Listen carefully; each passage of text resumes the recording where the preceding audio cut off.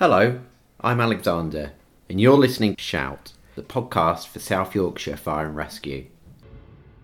In this series, I'll be speaking to frontline staff from across the service and asking them about some of the life-saving incidents they've responded to. Although I'm speaking to individual staff members, every guest I speak to is part of a bigger team.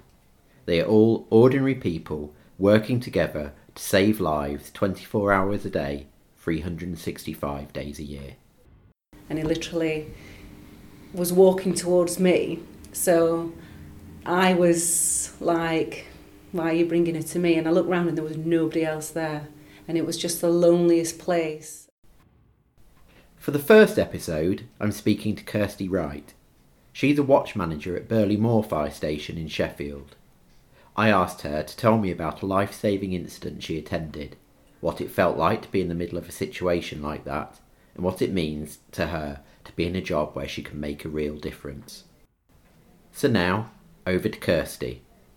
So I'd only just been in temporary role as watch manager, not for long, and it came through as a premise fire.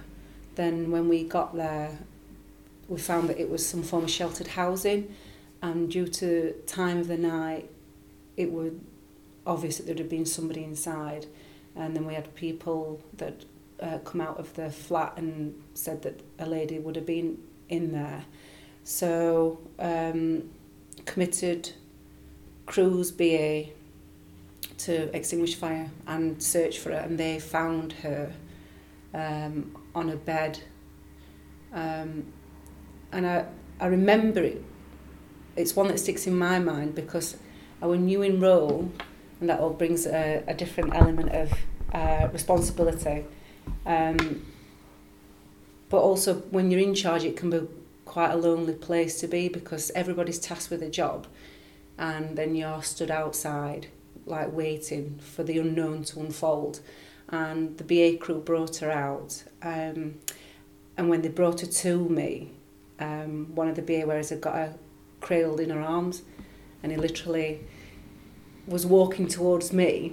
So I was like, why are you bringing it to me? And I looked round and there was nobody else there, and it was just the loneliest place, because you always, when you go to house fires, you would always get more than one appliance, but because of where the location and the time of night, we were on our own for a while.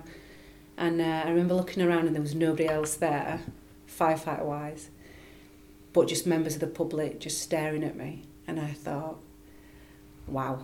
And then he just brought her to me. And I also remember, because like the weight of an adult, people will always ask as a woman, oh, you won't be able to lift me out of a house fire. And I'd say, well, we don't, there's always more than one person and we wouldn't necessarily lift, and there's this, that and the other ways we can rescue people.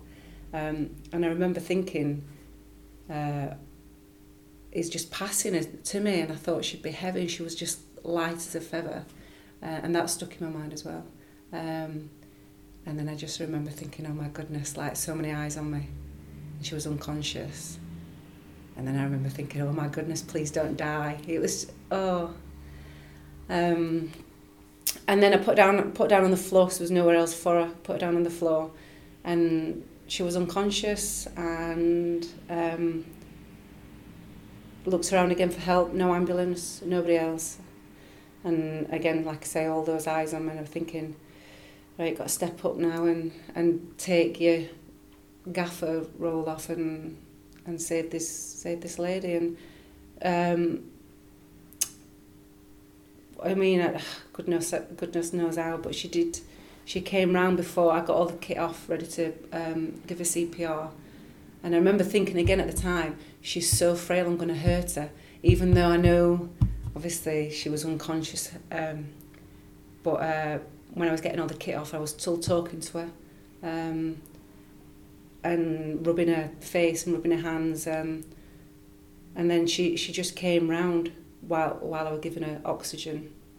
She came round, and within a matter of minutes, she was talking to me as though nothing had happened. And I remember thinking, wow, like like the older generation, they're just very quick to recover. They look so frail, and like I say, within minutes she were talking to me, and then thankfully ambulance came and the other pumps I was able to hand the lady over and pass it and carry on doing what I needed to do. And then fortunately she survived and she got rehomed. So that was a nice ending to what I thought was going to be a different consequence and a different ending, especially with so many people watching. The element of pressure there, and then also not wanting them to see the things that we see as well, trying to protect them, because they're naturally inquisitive, aren't they, members of the public? Yeah, definitely. You mentioned about the kind of feeling the pressure, obviously being in a sort of supervisory role and also having members of the public watching you. How do you handle that kind of pressure? It's certainly changed from when I first joined. I've been in now coming up to 14 years next year. Now there is a different element of pressure because of social media, and we find now that people are some people can be more focused on videoing you and the incident than actually helping, and that can be really frustrating because some people, I've been on calls where they're literally in your way because they're so desperate to get the first video so they can put it on social media.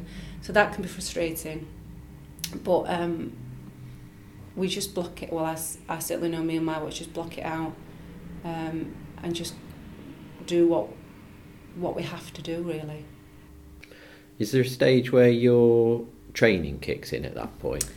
Yeah, so we have training for IEC, which it's called, but it's not a training skill that you use on a daily basis. So,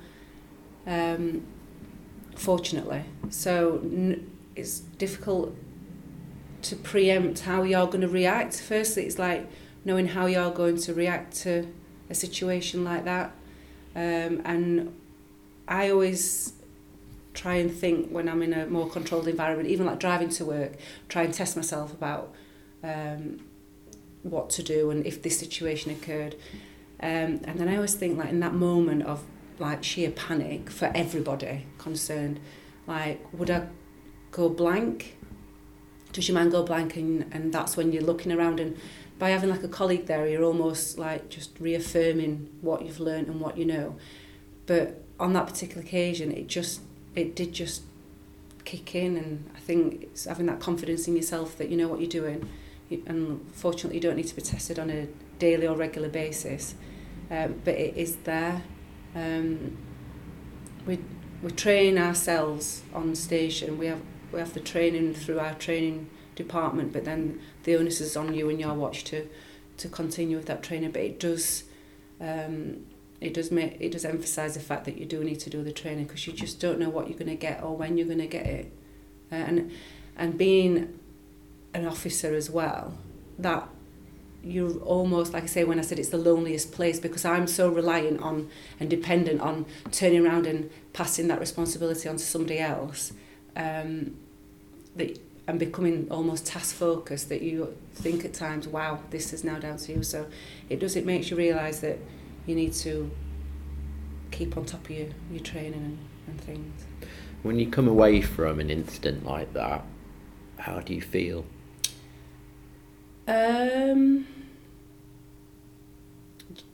Just elated. I was just gobsmacked more that the lady had survived, and she was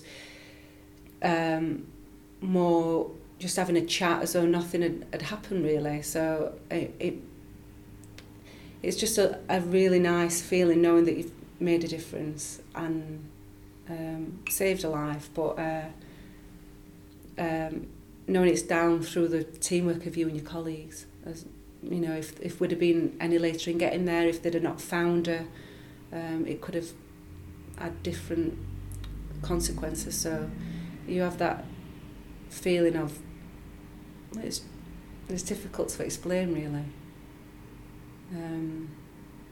but it's a nice feeling. Yeah. And obviously so much of what firefighters do, like you said, it is a team effort. Is there ever a moment in an incident like that where you'd think to yourself, I did really well there, or is it always the team? I guess, yeah, when you're debriefing it to yourself, when you're back on station, or for me, I do a lot of my thought process when I'm driving home, because that's the only time that you've got to yourself where you can like unwind and you think it through. And as much as I can say it was through me giving the lady first aid that saved her, it wouldn't, if the BA wearers had not brought her out, then I wouldn't have been in that position to do that. So it's rare in the fire service that we would do anything singular. We do work as a team, and we work well as a team. And it would be unfair to take credit as an individual on an incident like that. It's definitely teamwork. Yeah. Is it the kind of thing you imagined you'd be doing when you signed up as a firefighter? Yeah, I guess so. That's one of the reasons why I signed up to be a firefighter, was to not necessarily save life but make a difference. And incidents like that just reaffirm why I joined the job and why I enjoy riding still on a fire engine, even though I'm in a watch manager position. I still have moments where I know I've made a difference, saving a life or helping somebody. It's what I signed up for, and I feel very fortunate to be able to do that and call it a job. Thank you so much to Kirsty. I absolutely loved hearing her speak so honestly about what it feels like to be placed in an emergency situation like that. If you enjoyed it too, please give us a 5-star rating on iTunes or share the link with people you know. It will really help other people to find our series and to hear the stories of our frontline heroes. Thank you for listening, and we'll see you next week.